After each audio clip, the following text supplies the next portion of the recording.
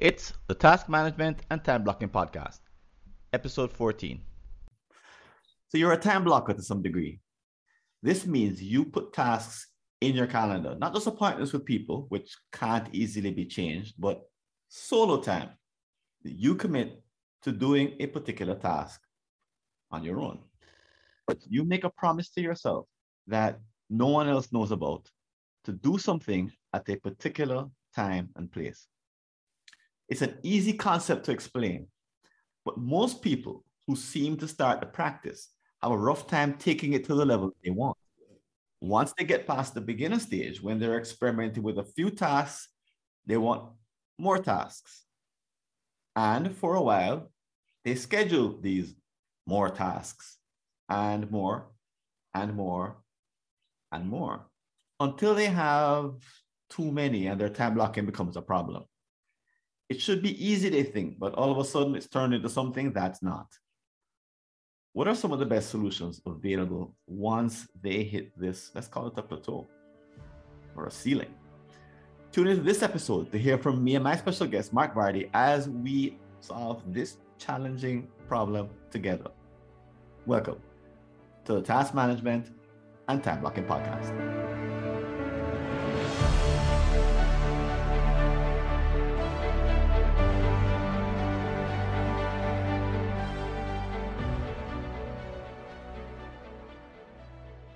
And welcome back. As you can see, we're joined by our special guest, Mike Vardy. And just before I introduce him, let me tell you a couple of things about the podcast. One is that this is a problem and solution kind of conversation where Mike has joined me to help to define the problem that I mentioned before. And then we'll switch over, almost like changing gears, and then work on some possible solutions. And as we do so, especially in the part where we're talking about solutions, we're looking to see if we can come up with some new stuff, something that's never been said before. Now, we may not get there, which is okay, but if we do, you'll hear this sound, which means that we've come up with something that we think nobody in the world has ever said before. And we could be fooling ourselves, but we're going to have fun doing it anyway. And if we get to the end of the podcast and we don't, I'll put in a buzzer that said that time ran out and we didn't come up with anything new, but so far, had a good track record. So right before I introduce Mike, let me tell you a quick story. Jose has been time blocking for about 6 months, faithfully putting all his tasks for each day right there in the calendar. Before he made the switch, he only used his calendar for appointments, like a doctor would when, like seeing patients. As soon as he began this time blocking, he noticed a huge improvement. All of a sudden, he lost the fear of losing control of his day. No, he knew exactly where he stood at any moment, whether he was executing according to his plan or not. Or at least that was on the good days.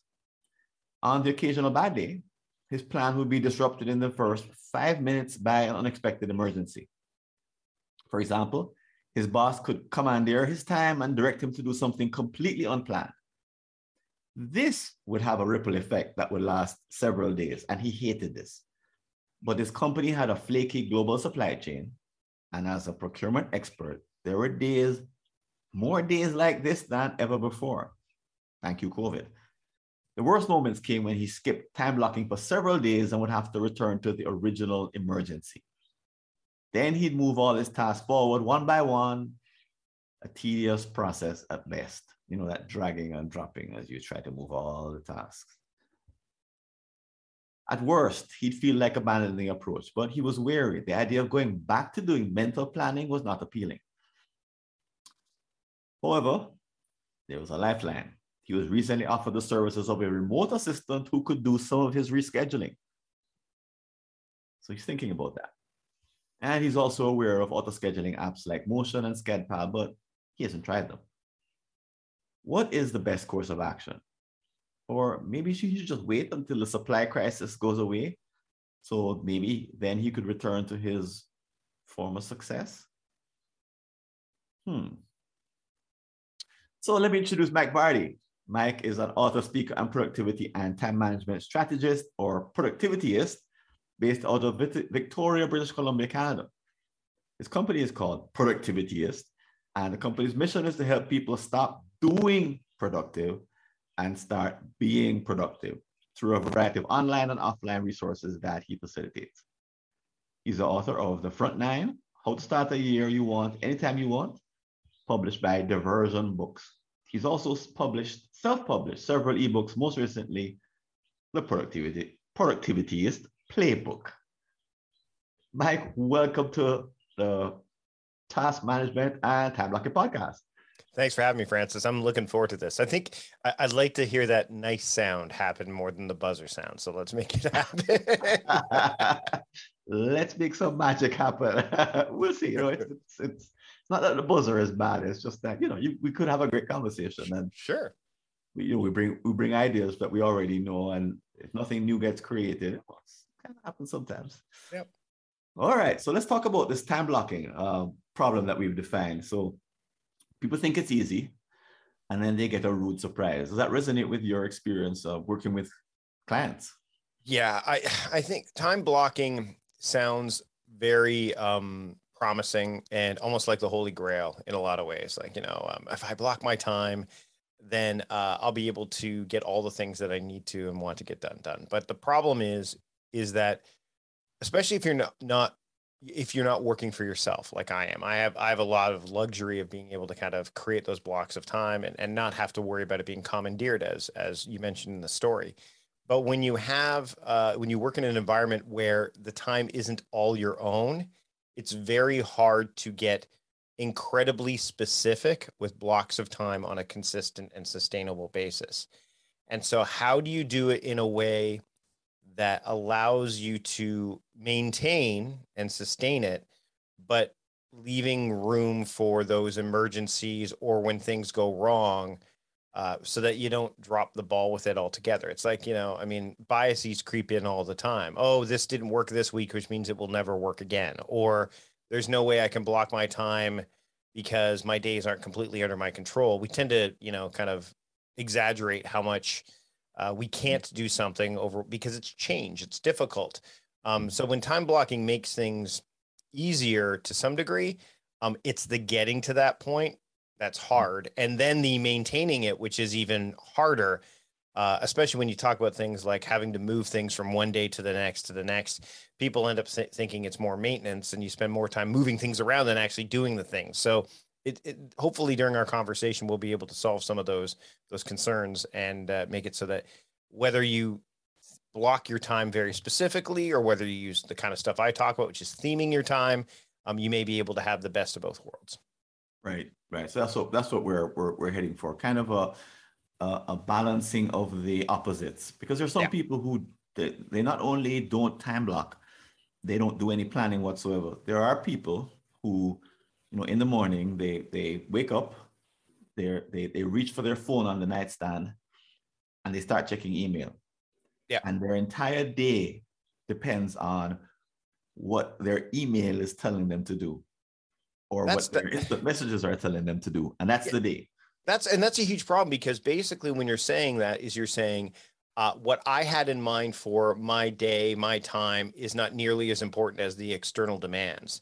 And the reason that we tend to do that is it's easier for someone else to tell us what to do than for us to tell ourselves what to do in a lot of cases, because some of the stuff that we need to tell ourselves to do is more challenging, deeper, more thoughtful work.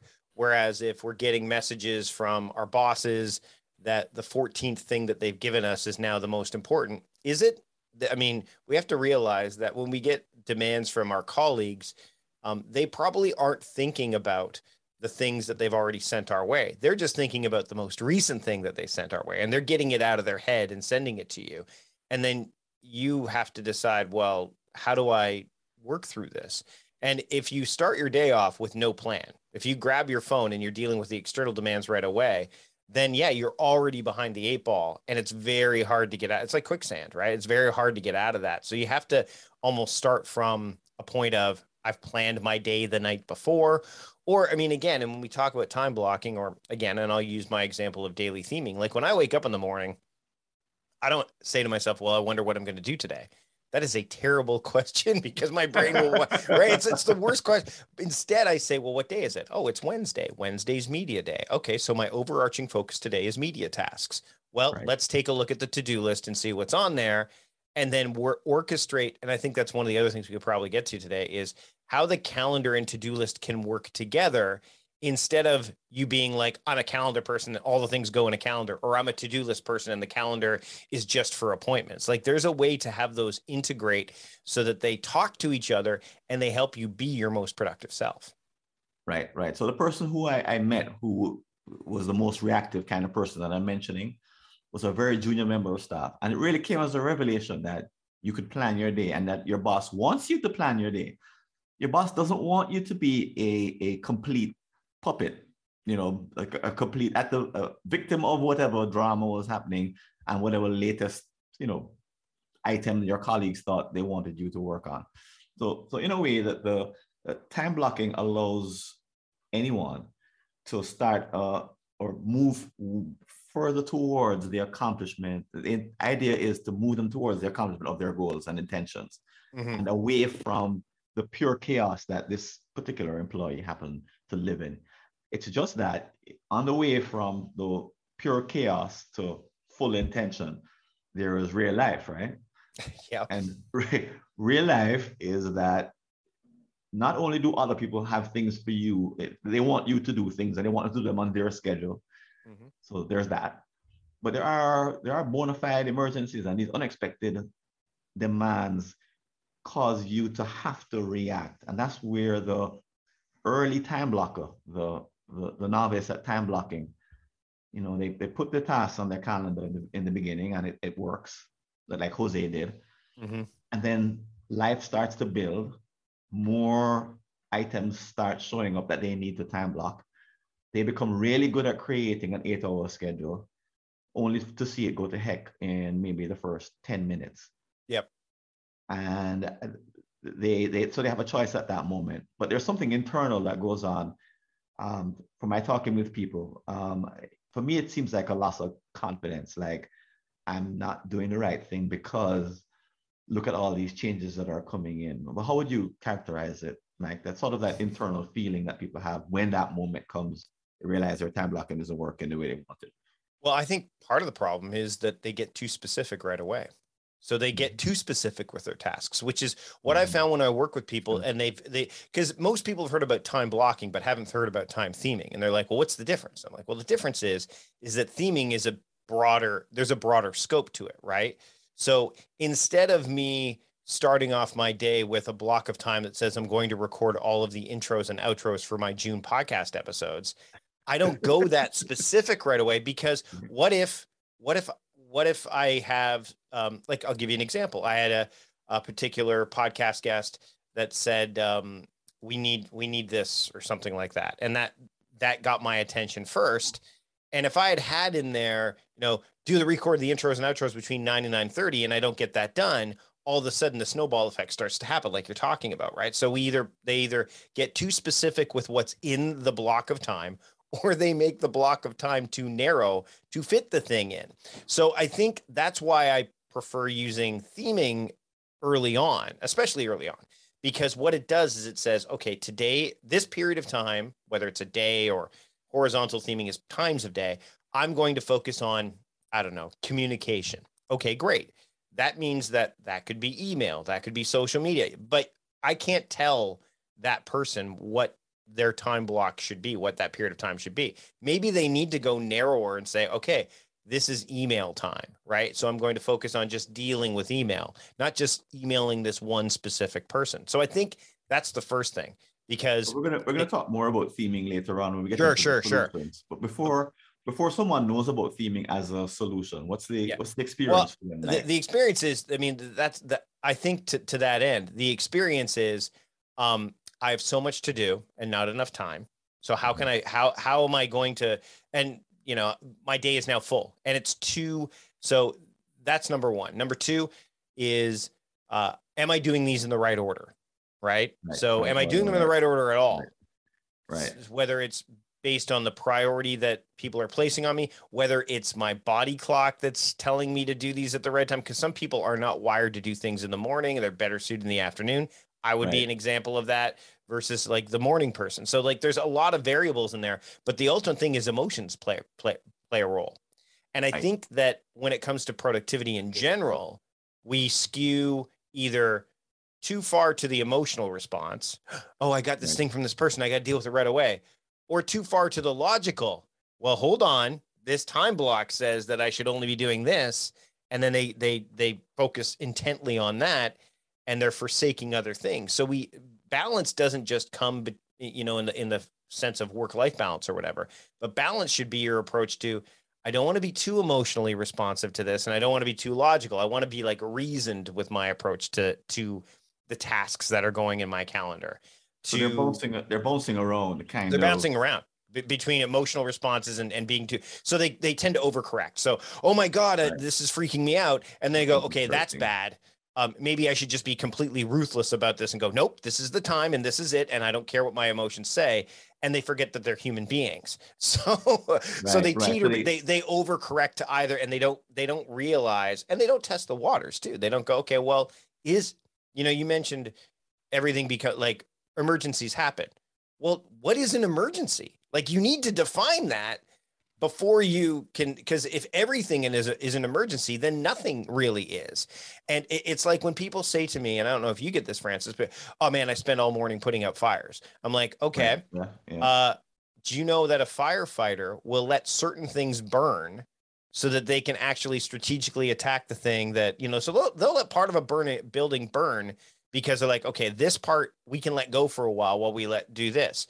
So when people say they're fighting fires, I envision them like spraying like willy-nilly, like a fire extinguisher everywhere, or grabbing a bucket of water when it's a chemical fire and then going, oh no, or you know what I mean? Like they're not being strategic about it. And so I said, when you say I fight fires, I want to know how. Because if you're just like being very reckless and ruthless about it, then you're not taking a strategic approach. And I think that whether this problem goes beyond time blocking, but I think that's part of it too, is what is an emergency and find out. And the only way you can do that is to ask questions internally, test waters, but then also ask questions externally. Hey, boss, what is this, like, what is an emergency? Because you get a lot of different answers on that. I mean, your answers could be really, really overt. When I say this is an emergency. We'll put it in the headline of the email, urgent, right? Or whatever. Or you'll get subtext, which is your boss saying, hey, when I'm emailing you, everything's an emergency. And that sends a completely different message. So, and that strikes me as one of these early realizations, because when you start time blocking, all of a sudden you become hyper aware of how different life is from your expectations about life. Yeah. So there's a rude surprise when you start off. It's kind of if you had a to-do list before you started time blocking, or worse, if you just kept it in memory, you had a kind of a vague idea that was never really tested. Mm-hmm. Now all of a sudden you put something down in writing and you put a time to it. And now you can see the failure kind of talking right back to you. And all of a sudden, your boss's email that never used to be a problem, his emergency emails, are now a problem. Your colleagues' emails that try to get into your schedule are now a problem. All of a sudden, all these things are problems, but they weren't problems before because you would just kind of go, oh, well, you just surrender the day or surrender the moment, and you just give it right back. You just not have to make a hard decision. Mm-hmm. So it strikes me that when you start time blocking, all of a sudden your intention runs into the reality that's always been there. You may think it's new, that, oh my God, they know I'm time blocking, so they're trying to ruin my day. But the truth is, you're really just aware of something that was always going on, but now you're actually accounting for it. You're not just smiling and going. And I think the key is that before you start to allocate your time and use it, leverage it or lead it, not manage. Time moves on whether we want it to or not.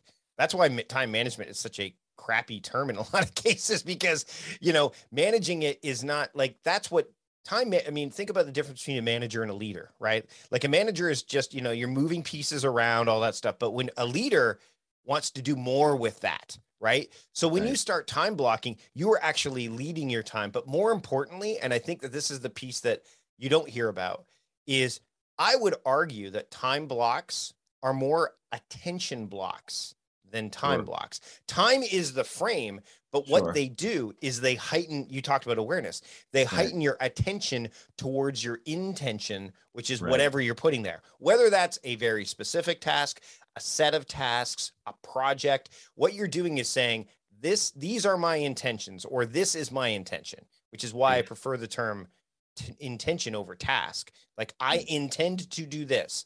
And in order to be productive, you have to say, okay, how am I going to pay attention to this? Because everybody else, like to your point, is vying for your attention. And you've been freely giving it away before, not just your time, but your attention. What a time block does, what any period of, when you say from 9 till 9:30, that's attention. And then that's when it becomes a problem. You're like, wait a minute, they're not taking my time. They're trying to take my attention away. And if I'm not paying enough attention to this, then the outcome is not going to be what I have in mind. And therefore, that's when the problems really start to show up. No, I wonder if that's worthy of a ding, because I've never heard that before. Heighten your attention to your intention. That time blocking for a person who starts off, it heightens their attention to their intention. Have you ever said that before? I've said it. Well, no. But I haven't said it. I haven't said it in relation to time blocking. What I've said is productivity to just to kind of give you the higher view of this. Yes. Productivity is not about efficiency and effectiveness. Right. Those are byproducts of productivity. Productivity is the active linking, and I have said this before, between your intention and your attention. That's what that is. So to that end, that's essentially what I'm talking about here. So time blocks, they give your attention a place to live. Okay, great. So I'm going to give that a ding, because we're talking to the time blockers who are in the world, and time blockers in the world need to know that if you're just starting out time blocking, be aware that all of a sudden failure is going to become your friend, because where attention and intention were kind of mixed up and not quite clear, and you didn't really know that you weren't following your intention. All of a sudden you are now going to learn that, and you're going to realize that for the very first time. Great.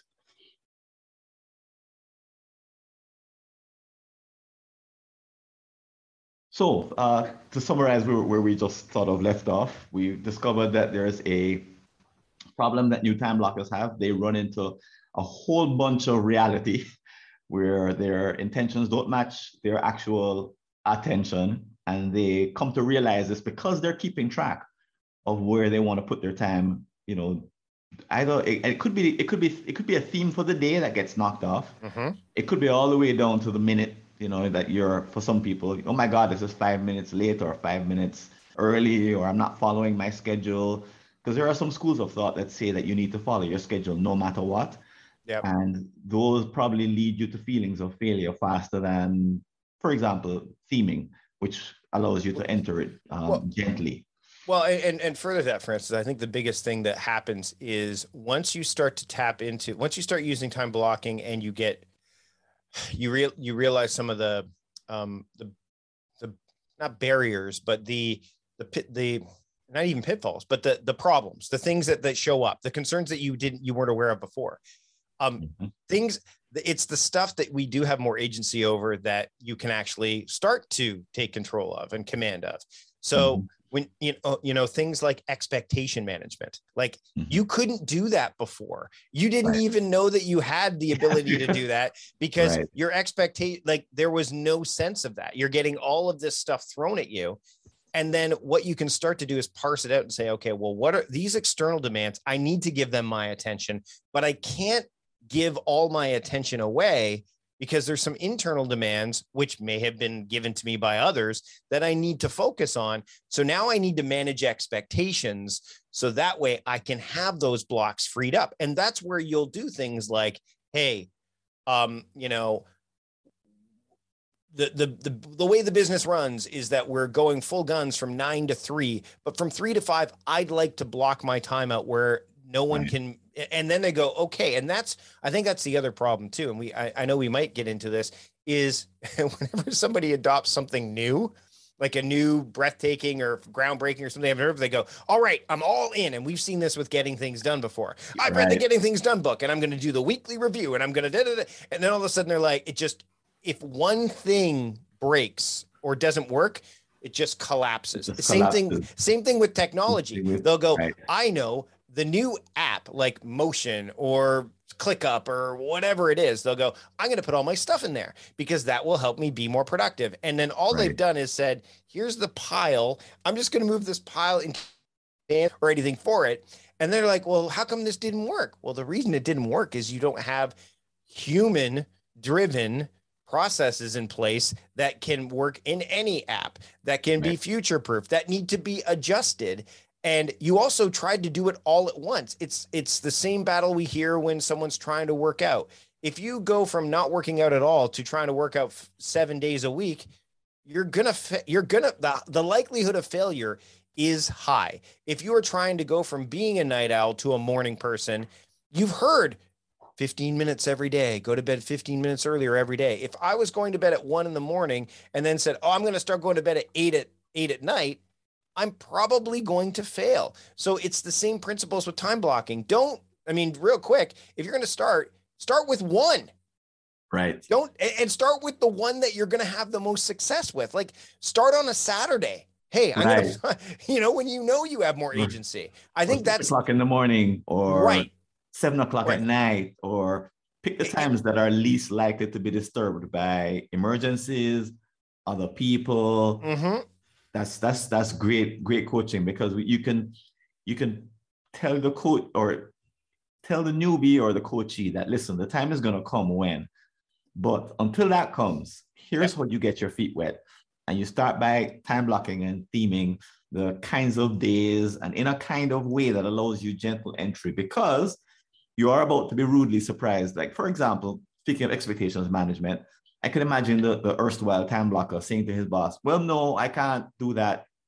I'm time blocking between 1 and 5. And the boss goes, what? What are you talking about? What are you talking? Yeah. Or I don't answer emails after 3. They're like, no, you can't, you have to figure out where those boundaries can be built. Oh, you mean your next job? Yeah. Oh, not here, job. right? I don't want to work in this job. You mean some other job, right? Yeah, and I'm sure where I live, it's a capital of a province, and I've done some work with government, and you can't treat government the same way as you would treat big business, because it's so firmly entrenched, and there's so much so you have to kind of decide. It's the same principle that, I might be going in the weeds here a little bit, but I don't like no meeting days. Because the optics of a no meeting day sounds like, what, you don't take meetings on a Wednesday? Well, who are you? But if you instead say, I don't do meetings after 3. Well, that seems more reasonable because, it's just the last 2 hours of the day. But here's the great part. If you don't do meetings after 3, 5 days a week, you get 10 hours back. Which is a whole bunch of time. Plus trying to do what if you had like a no meeting day on Wednesday? You don't really recuperate in that time. And also you're likely to let some get in there. You really are. You're more likely to let people get in on a Wednesday or that no meeting day than you would with the after 3 p.m. Right. So I don't, that's a different way of approaching it. But I think more often than not, we hear the shiny new strategy and we go, oh, I'm going all in. And the problem is, if you go all in and it's like jumping into the deep end of a pool and not knowing how to swim. You're going to have some problems. Right. So we're coaching at this point is to find ways to learn to time block gradually, almost, because the fact is you are in a social system with other people. You have your own expectations to deal with that you don't know about. You're not very skilled at it, so you're going to fail. So here's an approach that can sort of ease you into the social challenge, the personal challenge, the expectation challenge, the planning fallacy challenge. Here's some easy methods that will ease you in. So you actually can gain some momentum, because what happens often is that people give up time blocking and then they're saying it doesn't work because their experience of it is that they had this idea of how it would work. It doesn't work that way. Mm-hmm. And then they quit. And then they write a blog post that says time blocking doesn't work. And here's why. Yep. And you kind of go, well, because they It's the same. And you have to find, I know in my case, like when people have said they can't theme their days, as an example, I call BS on that, because I'll say to them, well, okay, well, when do you do your laundry? Oh, Saturday. What about your grocery shopping? Saturday. When do you mow your lawn? Saturday. I'm like, so Saturday is like a day where you do household stuff, right? Yep. So Saturday is your household day, right? Yeah. Oh, I'm like, yeah, you're already You're doing it to already a doing it to degree. some You're degree, already, right? so all I'm asking is for you to, and you probably do it like, we know what we're doing at certain times of day anyways. There's certain things that, so own that, like just take some agency over it. And Right. then to your point, start to see those results and go, okay, what if I go a little bit further? Like, what if I try from 3 to 5 on a Friday when everyone's out of the office and the expectations on their side are low, but I can do some of this stuff now instead of, wrapping up emails or something like that. I'm going to do that earlier in the day, and I'm going to take from 3 to 5 where I'm not interrupted. I'm going to do something that's a little bit, bigger, a little bit more in depth. But again, that's the thing. Even when business isn't personal, productivity always is. And so with that in mind, you need to kind of go, how do I work subjectively in an objective world? And time blocking does allow you to do that.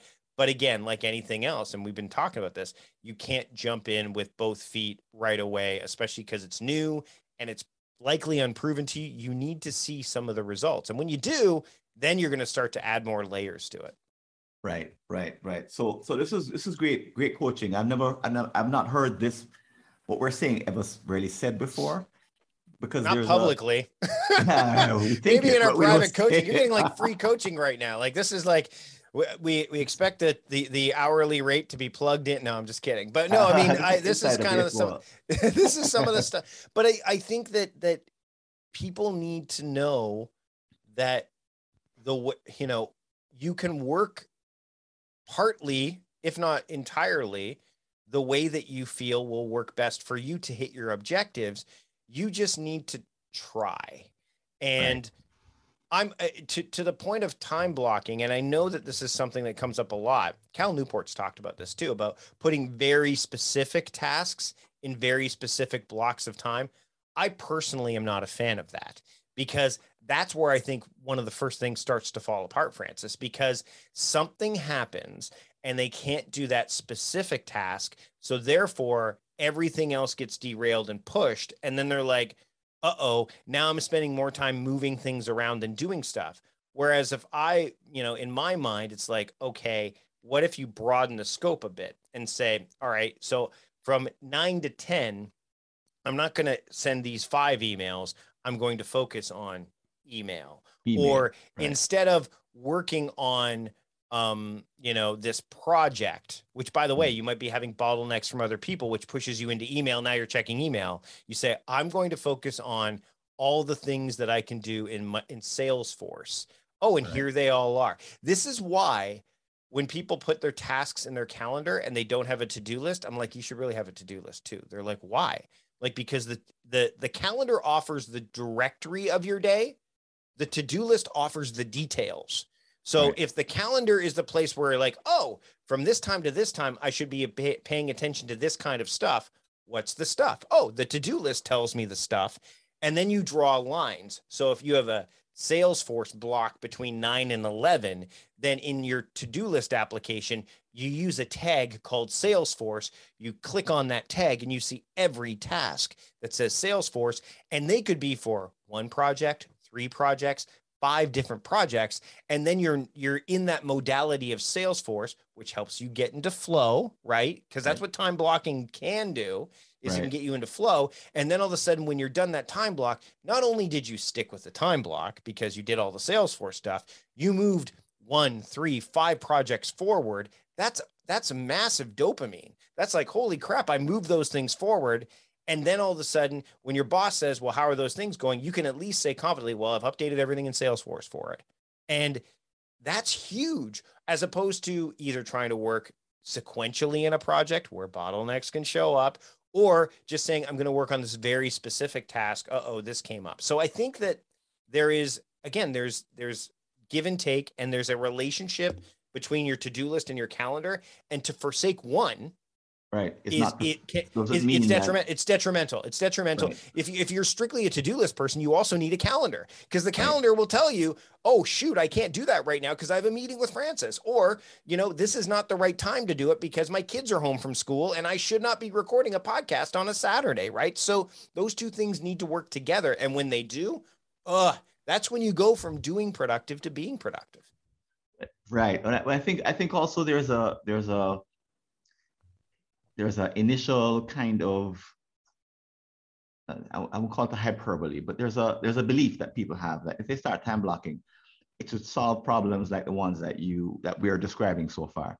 Mm-hmm. This should be the holy grail, only to find out, because their idea of time blocking, it's a philosophical problem, isn't the one that they are actually experiencing. They're experiencing practical problems, but they Mm-hmm. bought into it at this philosophical level, and they don't really know whether the philosophy. They start to question the philosophy, and No. they question their belief and question themselves. And we're here. I guess we're saying that you should question the philosophy, but the way to question it is with specific practice, not necessarily to ask, does the overall idea work, but is there a way to implement it that actually works for me and my circumstances? And if you can't find that, well, let's talk about that. So if you can't find solutions like that, and you never really get to solve, the problems that you experience once you start blocking lots of tasks, it could be that you give up on the technique altogether. You say it doesn't work. You switch back to whatever you were doing before. Like I said, you write a blog post and say it doesn't work.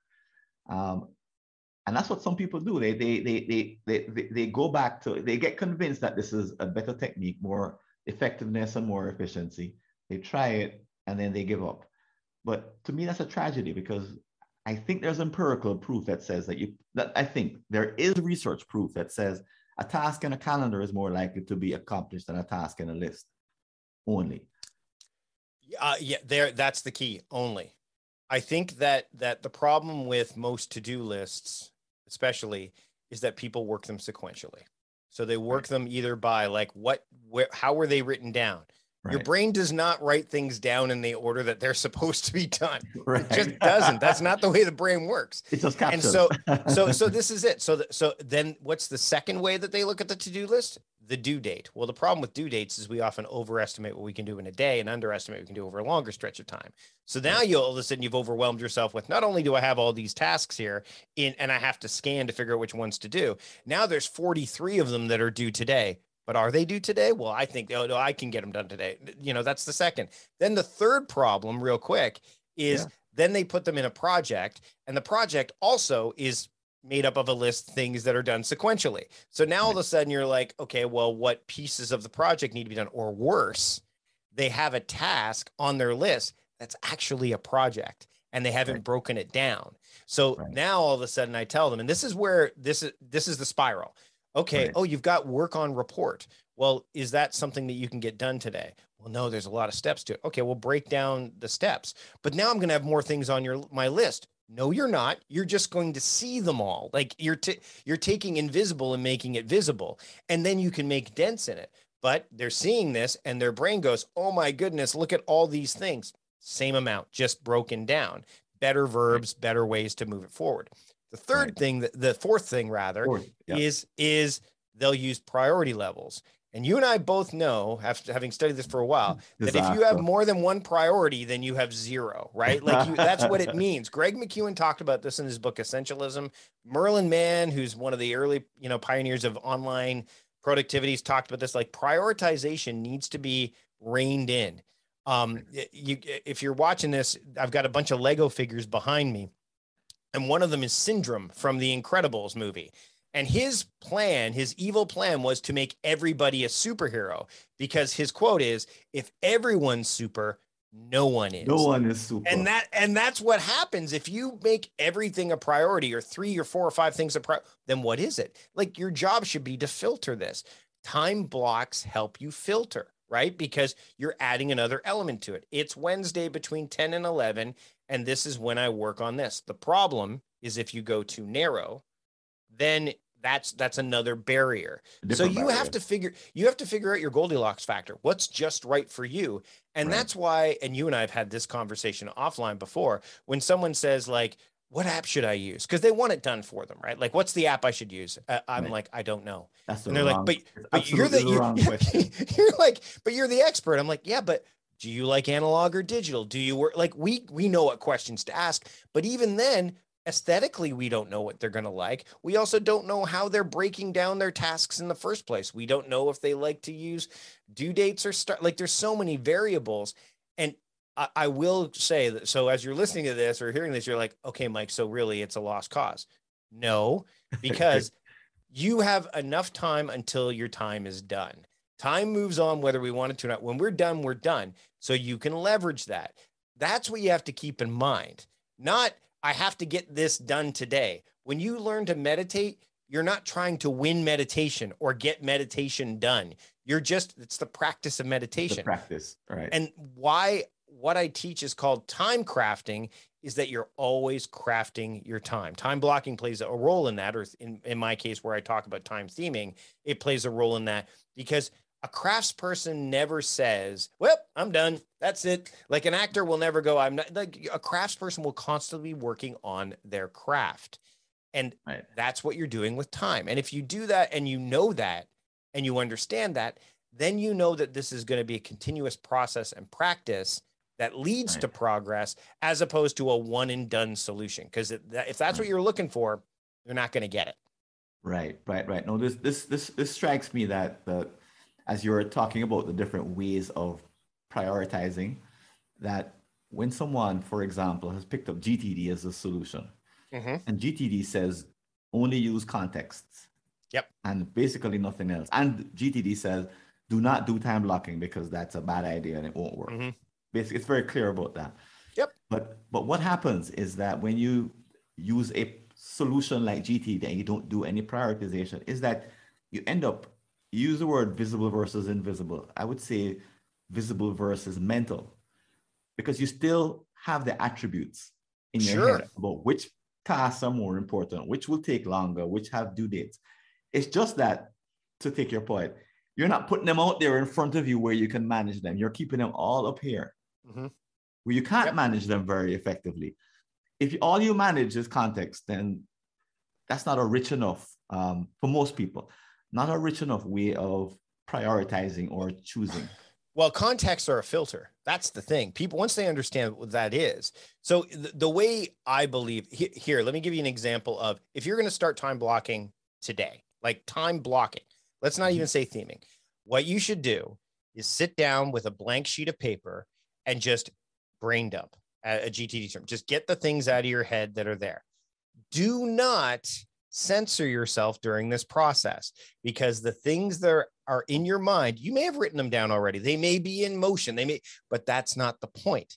The point is, to your point, Francis, the things that are top of mind or that are in your mind that show up as redundant, those are things that are really holding, like they're the things you're holding on to, and you need to get those blocked. So that's what, so write them down, then assess it, then audit it and go, oh, I already have that in Todoist, or I already have that in. Oh, that's the clue. The clue is my brain, even though it knows it's written down, it doesn't trust that I'm going to do it. So therefore, it's not where I can see it in a calendar. It's not where I can, or it's not in a time slot that, to take your point, it's not in a time slot that I trust that I can defend. It's not in defend and pay attention to. And pay attention to. I can't, because you can't, everything that's going on in here, you can't. That's why people, we talked about time blocking not working for people. I don't know how many people I've come across that says, oh, I can't meditate. It doesn't work for me. Like, how do you know?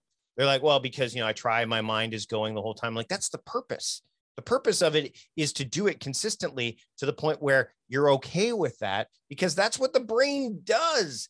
And so the bottom line is things bubble to the surface. They rise to, and by the way, meditation doesn't have to be, I'm sitting in a room with dark room with candles.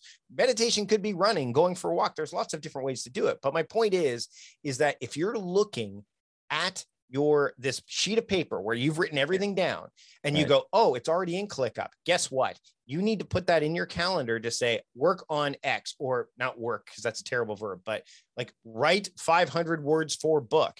And then all of a sudden it's like, okay, that's the block. And then figure out what block of time you need to do that, right? Start there. And by the way, here's the thing. Don't look at the 20 things that are done and go, well, I better get all 20 of these things done this week. Go to the next week and block. Like, don't just start with one week. Spread it out. When I help people theme their time and give daily themes, they go, okay, I'm ready to start. I'm like, great, let's go 4 weeks down the line. They're like, what? They're like, what? I go, and they show me their calendar while they do it. And I say, because look, and as you make your way 3 to 4 weeks down the line, the calendar gets emptier and emptier and emptier. And the only things that stand out are the certainties for every week, like the Monday stand-up meeting, the Thursday, trainer appointment. I go, this is the purest that your calendar is ever going to get. So let's theme this. That way we know, oh, Monday is a meeting. We know there's a meeting on Monday at this time. So we don't probably want to have that as a deep work day, let's say. So it gives us more information. But most people, when they time block or start this, not only do they try to do too much all at once, but they try to cram it into a week and then go, well, it didn't work this week. Spread it out. Spread it out. So starting from the future, because the future is more defensible. Sure. Right? Yep. Arguably, there's not drama and emergencies happening in the future, and you can tell people around you that, listen, I've blocked out 3 weeks, Wednesday in 3 weeks time to do this particular thing. Yep. People could say, oh, okay, oh yeah, okay, so I'll schedule my emergency for you for Tuesday. Yeah. Not the Wednesday. Well, and that's the thing, right? You got them thinking, right? Well, and there's tools that will help you with this. Like if you decide ultimately that you want to take more control over your time, and Cal Newport talks about this in his book, A World Without Email, and you and I both have done this, is get a calendaring program that allows people to block time with you and say, okay, well, you want to have a meeting, and then protect the time that you want to protect, right? And share the link. Because here's the thing is people go, oh, I'm, forget the ego of like, oh, who am I to have a scheduling link? First off, lots more people have them now. Don't worry. You're not like trying to be an elitist when you're doing something like this. I don't buy that. If you have an assistant, I find that to be a little bit more like, oh, well, to my assistant. I don't think people need to even do that to have assistants anymore. They could personally respond and say, hey, here, or they could have somebody respond. But anyway, the point is give them the link. And when you give them the link, you're not saying, I only give you these dates. What you're giving them is the power to choose over the time that you have. They don't know what you're doing. They're not going to look at, well, look at all this time this person's not available. I mean, if you have hardly any time available, maybe but you're going to have a balanced approach where it's like, oh, I could choose from 9 to noon on Monday, from 9 to noon on Tuesday, from 9. And they're like, wow, look at all the time that Francis and Mike are giving me to choose from. They're not thinking about it inversely because you've given them, you've empowered them. And what you've really done is also empowered yourself at the same time.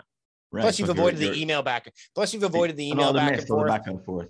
You've avoided the whole like, here, just feel free to and nothing drives me nuts more than people who say, within organizations, one of the first things I tell organizations to do is do not allow people to schedule things on your calendar.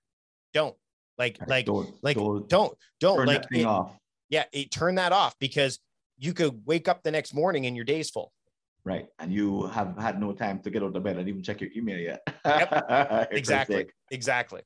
So the social side of time blocking, you mentioned this business about meditation being about the chaos in your mind and noticing it. So the analogy I'm drawing then is that time blocking is the practice of time blocking is about now becoming very aware of the chaos in your commitments, as it relates to social with other people, as it relates to your own expectations. And the idea is to confront it and keep practicing so that you get better, as opposed to giving up and saying it doesn't work. It's a different mindset to bring to it. That's great. All right. So people who try and go back to old solutions, it won't work for them because this really is a matter of growth towards something that you have to contend with. You can't avoid time if you're managing lots of tasks. And as your volume grows, you have less free time. So you're moving towards having less and less and less discretionary time and time that's absolutely free. Um, we're talking about pretty intricate subjects, so Mike. Why is it that this problem hasn't been sort of tackled the way we're talking about? Why aren't more people talking about what we're talking about on this call? Why is that a popular way of thinking about the problem? Well, number one, I think technology's played a huge role in it. The idea that because we have all these tools, we can do more. But the problem is that the tools can only do so much, right? I would argue, for example, let's use Inbox Zero as an example, that email, the way email was created and utilized, there's no user manual. There's no best practices for email. We would have been better off with this. Like, okay, so if this is urgent, we send an instant message. We don't send an email. Right. If this is related to a task, that it goes inside of our task management system as a comment, as opposed to an email about the task, right? So there needs to be like a charter or almost like a standard of practices around these things. And really, when it comes to productivity, I think people are still measuring it and in a quantitative manner without thinking about the qualitative aspects. Right. So agree. Email was built when we got, when our programs announced to us that we got mail. Mm-hmm. And back in the 90s, when we came home and we told our friends that we got an email. Yeah, it was the novelty of it. It was amazing. And now it's the bane of our existence. And the way that we measure productivity, a lot of people measure it. And we've seen this, again, back to Merlin Mann, whose intent, I am certain, was not to say Inbox Zero is the goal. First off, his definition of Inbox Zero, if you look it up, is not get your email to zero. It's go into email with nothing waiting for you that you don't already have a sense of, right? Like, so don't go it, like, basically when you leave email, you should have everything handled, everything everything in a good place. Peace. Right. Not open-ended things not hanging out there waiting to come and bite you. Well, and that's the thing, is the reason that Inbox Zero has been kind of corrupted to this, I got my email to zero today, therefore I was productive, is because it's a measurable quantity. I had 3,600 emails. Now my inbox is at zero. I had 230 emails come in today and I got them all done. I'm at zero. Yeah, but what about the Salesforce updates? Oh, I didn't get that done. Why? Because there's no red dot, there's no urgency, and urgency. The thing about emails, much like social media, is if you get your email to zero and 40% of them are autoresponders, copies, newsletters, you still get that little dopamine like you would on social media by just checking your DMs and stuff like that. So your brain is going, thanks for the dopamine. But then all of a sudden, the disappointment of not getting those bigger things done is a problem. So I think the reason we're not having these discussions is, number one, the definition of productivity has been skewed. Now, interestingly, I think the pandemic has started to correct this a little bit. The pause that we had, again, not at all, kind of downplaying the tragic elements of the pandemic, but I would say that COVID-19, the pandemic, has accelerated things that were going to happen anyways, remote work, for example, things like that, but also has kind of altered what people are thinking about, like, hey, I don't have to try to get all these things done in a day, or, wow, look, I'm spending time doing some deeper work on things and I'm seeing the results. So and the way you attack this problem is not by, going in, full bore. You have to be strategic about it. This is not all out assault. This is a chess match. It's a check. Like, you have to, and some people are not going to be willing to make those changes because, or at least they're going to be they'll have to be led that way because the measurables are numerical, right? Like, it's affecting our bottom line. It's affecting our bottom line. But qualitative work helps the bottom line in ways that you can't immediately measure. So if you start to block out, and that's why, companies are doing things like, again, no meeting days. It's a valiant effort, but you may need to tweak that. It may not be something that's permanent, or using actual task management tools instead of email to deal with tasks, and then finding the outliers that are just not going along with it. And by the way that you deal with that as a last resort is you leave those people out in the cold. I've had clients where they're like, the people are consistently emailing and they're not checking their task management app, and they're being called to the carpet by their bosses. And they're like, well, what do you mean? I'm like, you're supposed to be using this task app and you keep emailing tasks, and that's why they're not getting done. So you need to get on board or get out. And I mean, that sucks, but it's the only way that we can kind of alter the importance of, again, being productive over, quote, doing productive. And real quick, you're always going to have these people in here that are, again, with remote work, especially in mind, there's always going to be people that will do busy work and confuse it with productivity. And that's going to happen. I mean, it's an animal kingdom thing. There's ants in an ant colony that are called lounger ants. And they literally go along with the colony looking as if they're doing something, but they are not contributing at all. So if the insect world has it, the human world will have it too. And the whole goal is, if you know, it's again, what is it? The Pareto principle, right? The 80-20 rule, right? Like let those 20% that are not doing, let them flounder. If that's the case, until they get along. Don't punish the 80% by saying, hey, we all have to come back to the office because, I need to see you all working. Right. And, as opposed to same thing with using a task app and things like that. So leaders are going to have to start looking at this a bit differently. And that can start with us. It can start with you blocking out like 2 hours at the end of every day. And then your leadership team going, wow, how in the world are you getting all this stuff done? Like, how are you? Well, I block out 2 hours every day at the end of the day for uninterrupted work. Wow, maybe everybody should do that. Wouldn't be a bad idea, boss. Things like that. Yeah, you hit on an interesting point when you mentioned technology. The technology doesn't support us in the direction that we're going. And email is a great example, because email was using email the way we're using it today is a bit like carrying a megaphone to a meeting. It's a technology that doesn't really belong in that space. But we are funneling all of our 95% of our messages through a channel that it's not meant to handle. Right. The people on the other side aren't trained to give you only what they should be giving you by email. The channel itself allows for anything to be sent, which is its power and its downfall. Ties you to the inbox, which means you have to keep checking all the time because it's where most of it is coming through. Yep. And even doing something like time blocking your time to process email is in some companies forbidden. You can't do that. Yep. Which is ridiculously silly. It's seen as weird in most companies. Like, oh my God, he only checks email between certain hours. Have you heard of the stack method, by the way? Have you heard of the stack method?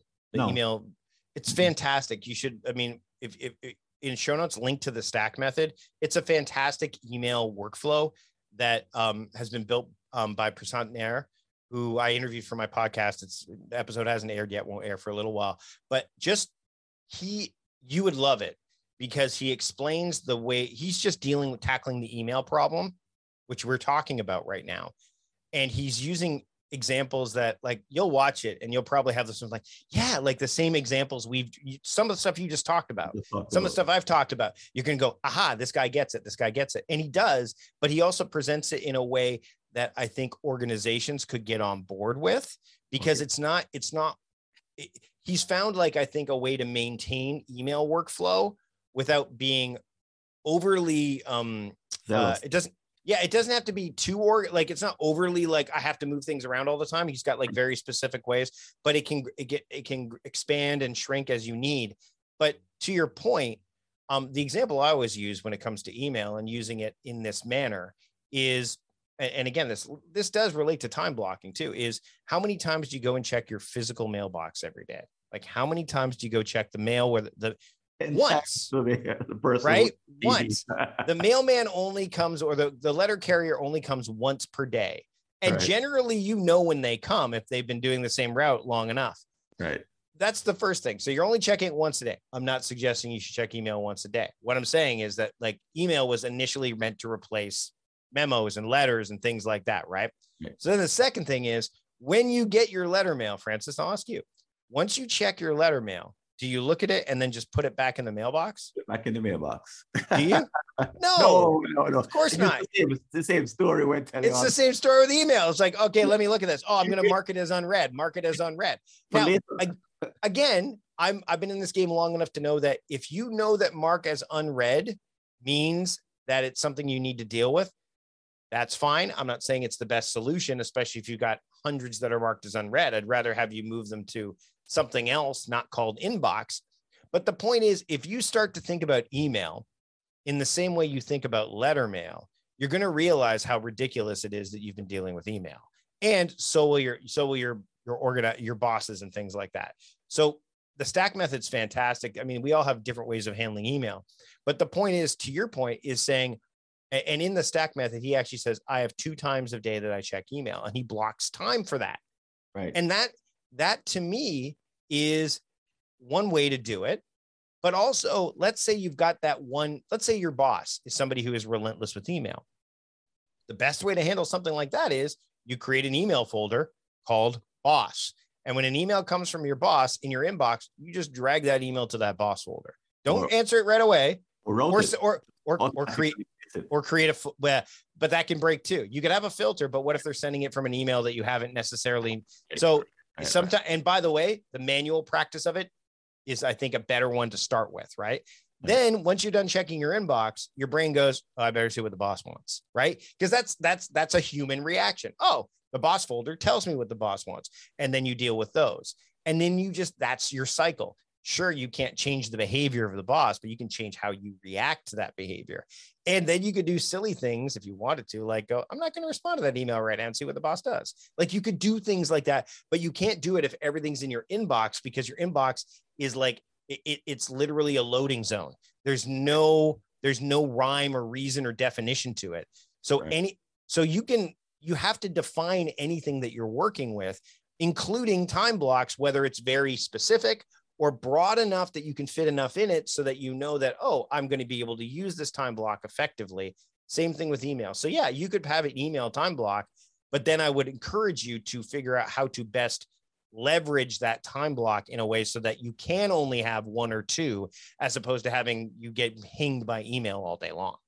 Right. Well, the challenge is that the tools that you need to use for time blocking don't support time blocking.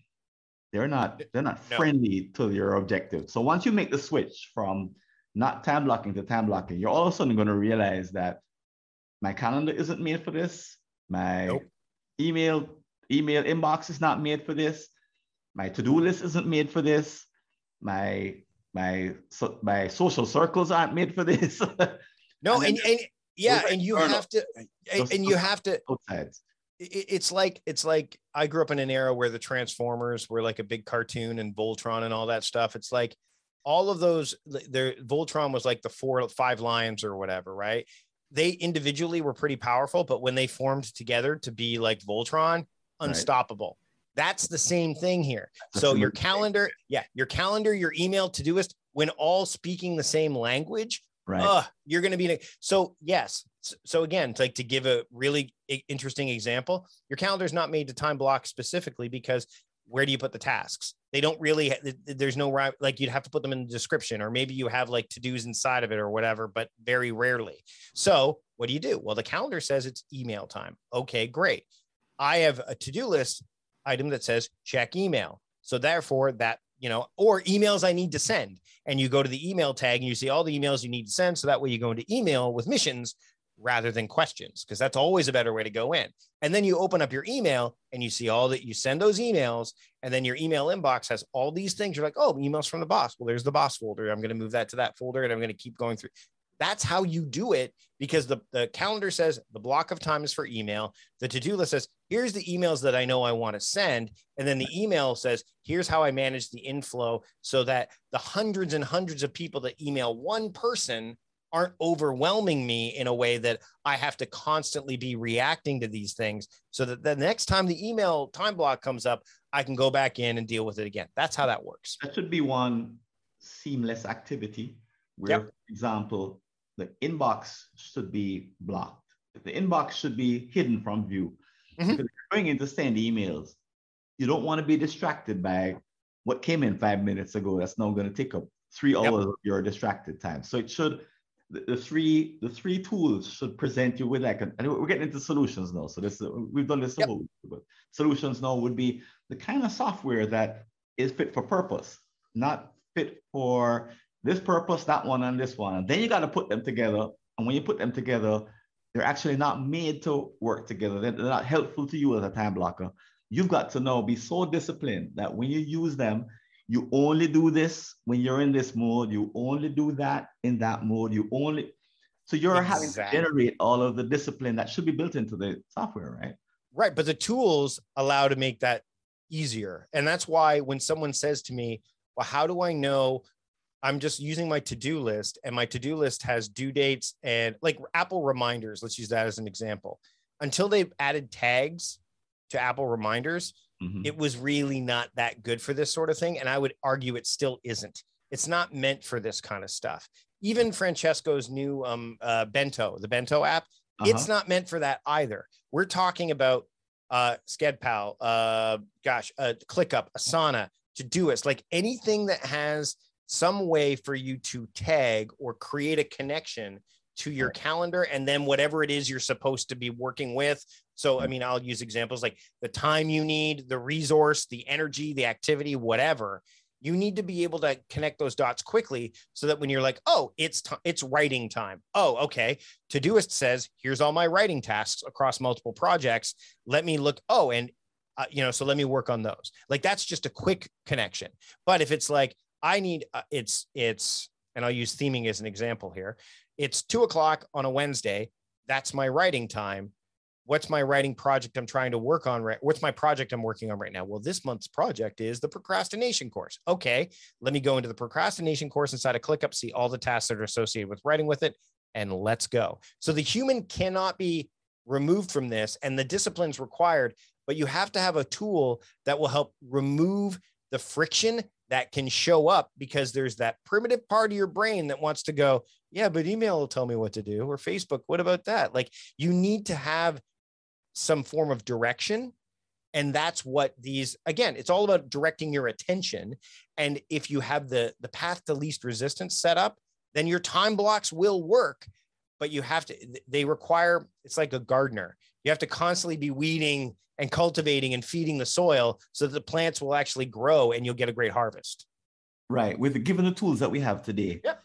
I think this is the message for anybody who, particularly if you're new to time blocking, is that we've talked about all the different ways in which you may have understood time blocking before you started. You started off too hot and heavy. You started off too quickly because you didn't really have a gradual way of getting into the challenges it presents. As you get into the challenges you present, you realize that the social set, the people who are around you and your expectations aren't aligned with what you want to accomplish. And as you start to put the tools together and start to use them, they don't talk to each other. They're not concerned about your time blocks. They're concerned about other things. And you have to kind of, as you said, you have to keep crafting it and working it so that it actually accomplishes your goals. And this is the bad news of time blocking, is that, my goodness, you commit to it. And as you commit to it, you are forced to become the architect. It's a lifestyle. Right. It becomes a lifestyle. Here's the thing.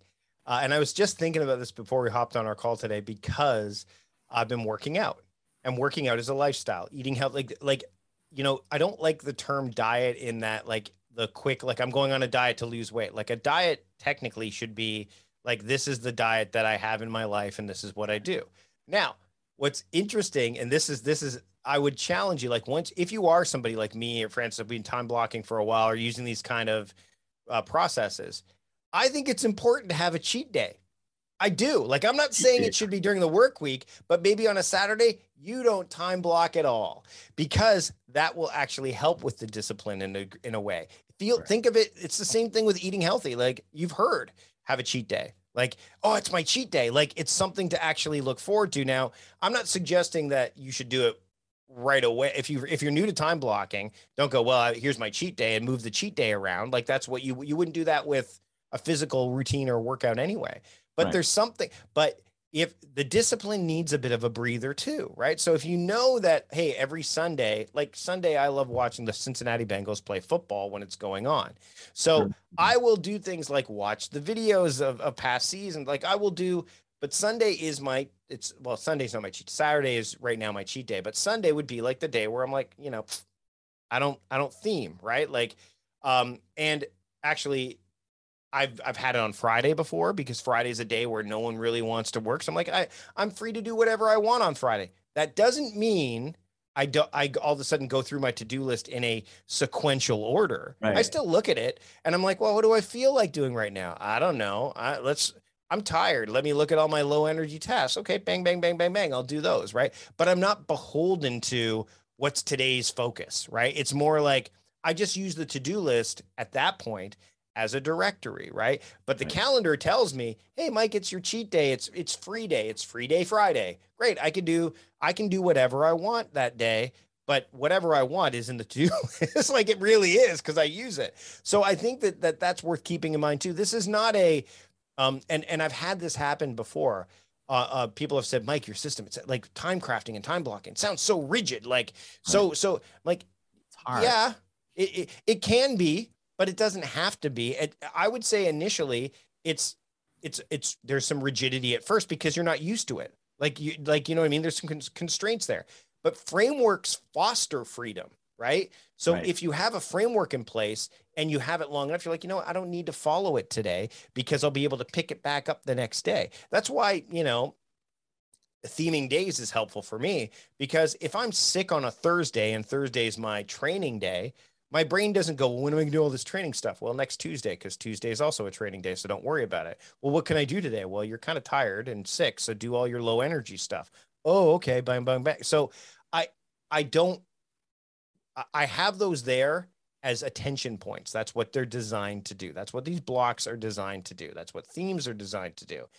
And by having one day a week where I'm not beholden to that, it actually strengthens the other days that much more. It's kind of like your days off from the gym make you better in the gym. Yeah.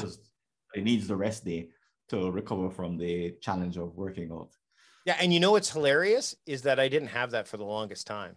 I didn't. I was like, every day is themed and I was relentless about it.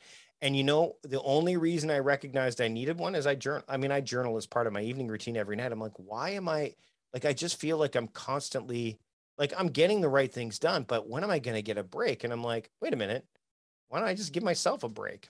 I could do that. And I just recalibrated and I'm like, every Friday, which is, we're recording this on a Wednesday and 2 days from now, I'm free to do whatever I want and but the great thing is whatever I want to do, I know where to find it. I think that's the other thing too. You have to know where to find this stuff. It's not randomly hitting you all from any part of the world. Right. And we've done this long enough now, both you and I, to know that the places where we can find it, the reason we know to look there is because we've used them. So we trust them. Right. And the only way time blocking sticks is if you put them in places that you can trust and you do it over consistent. That's why I said, look 4 weeks down. Don't just make that list 20, whatever it shows up that's redundant, block out time, but not just this week. Maybe only pick 2 blocks this week, but go 3, 4, 5, 6 weeks down the road. Work backwards. Yeah. And in fact, you could even get to the point where you're like, well, what's the least important stuff? Let me go 6 weeks down the road and put it there and grade it to the most important stuff needs to go this week. Right. Or the most urgent stuff rather. Right. Due date on it. That's this week. Right. Yeah, exactly. But just know this, you will never stop crafting your time, including your time blocks, until you have no more time blocks to craft because, you're just you've ascended to a higher plane where your to-do list and your calendar and all that stuff doesn't really matter anymore. It's just who you were, who you became that does, right? So just keep that in mind. I know we live in a society that's live for today because tomorrow isn't guaranteed. I'm not, crapping on that at all. I think that's important, but just remember, that there's only so much you can do in a day, in a week, in a month. And there's this great book by Dr. Henry Cloud called Necessary Endings. And he uses the metaphor of a rose bush, which I think is brilliant because you have to cut healthy blooms on a rose bush so that others can look amazing. You could have an okay rose bush, but it's going to be crowded with flowers. They won't stand out. So healthy things need to be pruned so that way the rose bush can thrive. And it's the same thing here. So there's going to be things where you're like, I really want to do this week, but it's not the best week to do it. So I'm going to leave it to the next week. Or so keep that in mind. You're always going to be crafting your time. You're never going to stop. Once you stop crafting your time, then you are giving your time away, and you don't want to do that. That's going back into the past. So Mike, how can, as we wrap up, we have some awesome conclusions and advice for people as they get into time blocking and as they start to grow as time blockers. We've given them, I think, insights I've not heard anywhere else with respect to here's what happens once you get on this path. It's not as bad as you think. It also requires a whole lot of nuance and a whole lot of strategy. How can folks hear more about the work that you're doing in time crafting, time theming, and productivity podcast? Well, if you want to keep up with my work and just get you'll get regular emails from me and so on and so forth. Go to productivityist.com/do. So do. And you'll get a what I call the starting six. And I think what I like about it is it's both qualitative and quantitative. It's a worksheet that you can use. And then you'll start to get some insights and advice from me on how to leverage that kind of stuff, how to theme your time, how to operate by mode more than say by project, like different lenses with which to look through your intentions so you can pay more attention to them. And again, if my podcast is A Productive Conversation, which you can check out. It's on Spotify, Apple Podcasts, wherever you listen to podcasts. And yeah, I mean, I think the best place to go just to get started is with the starting six at productivityist.com/do. Do. There's how many do's and be's in there? Two do's and two be's? Do. So there's, I think it's 2 B's and 3 do's, right? Think of like do. There you go. Okay. Oh yeah, that's right. Excellent. It's great having you on the podcast. You will be back. Yes. We love pick another topic and have it because there's these kind of conversations they get to places that people just don't get to hear and understand because we're going into depth in something that they're dealing with, problems that they're having in this one specific area. And boy, I'm trusting that folks, if you're listening, that you got value. But keep listening. I'm going to tell you about the next podcast in the series episode that follows this one in just a few minutes, plus give you a few more announcements. So keep listening. Thanks for having me, Francis. I had a blast. Thanks, Mike. Take care.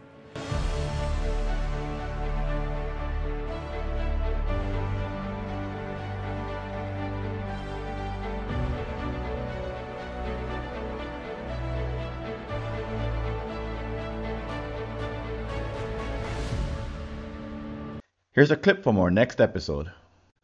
Committed and you're a hard worker, you're smart, someone who is really looking to get to the next levels of achievement. Because the number of tasks that you can manage effectively is a limit, a real ceiling on what you can accomplish as an individual. And if you want to accomplish and reach your potential and surpass what people believe you can accomplish or what you believe you can accomplish, there's no doing that without contending with, how do I manage my tasks? And if you want to leave a comment about this episode or any aspect of the work that we're doing here at the Task Management and Time Blocking Podcast, you can go over to www.replytofrancis.info and send me either a message by text or send me a voice message, a voice note. And as you probably know, we have a couple of places that you can interact with other people, talk about this episode. One is at the community, mightytaskers.scheduleu.org, and you'll see the link in the show notes.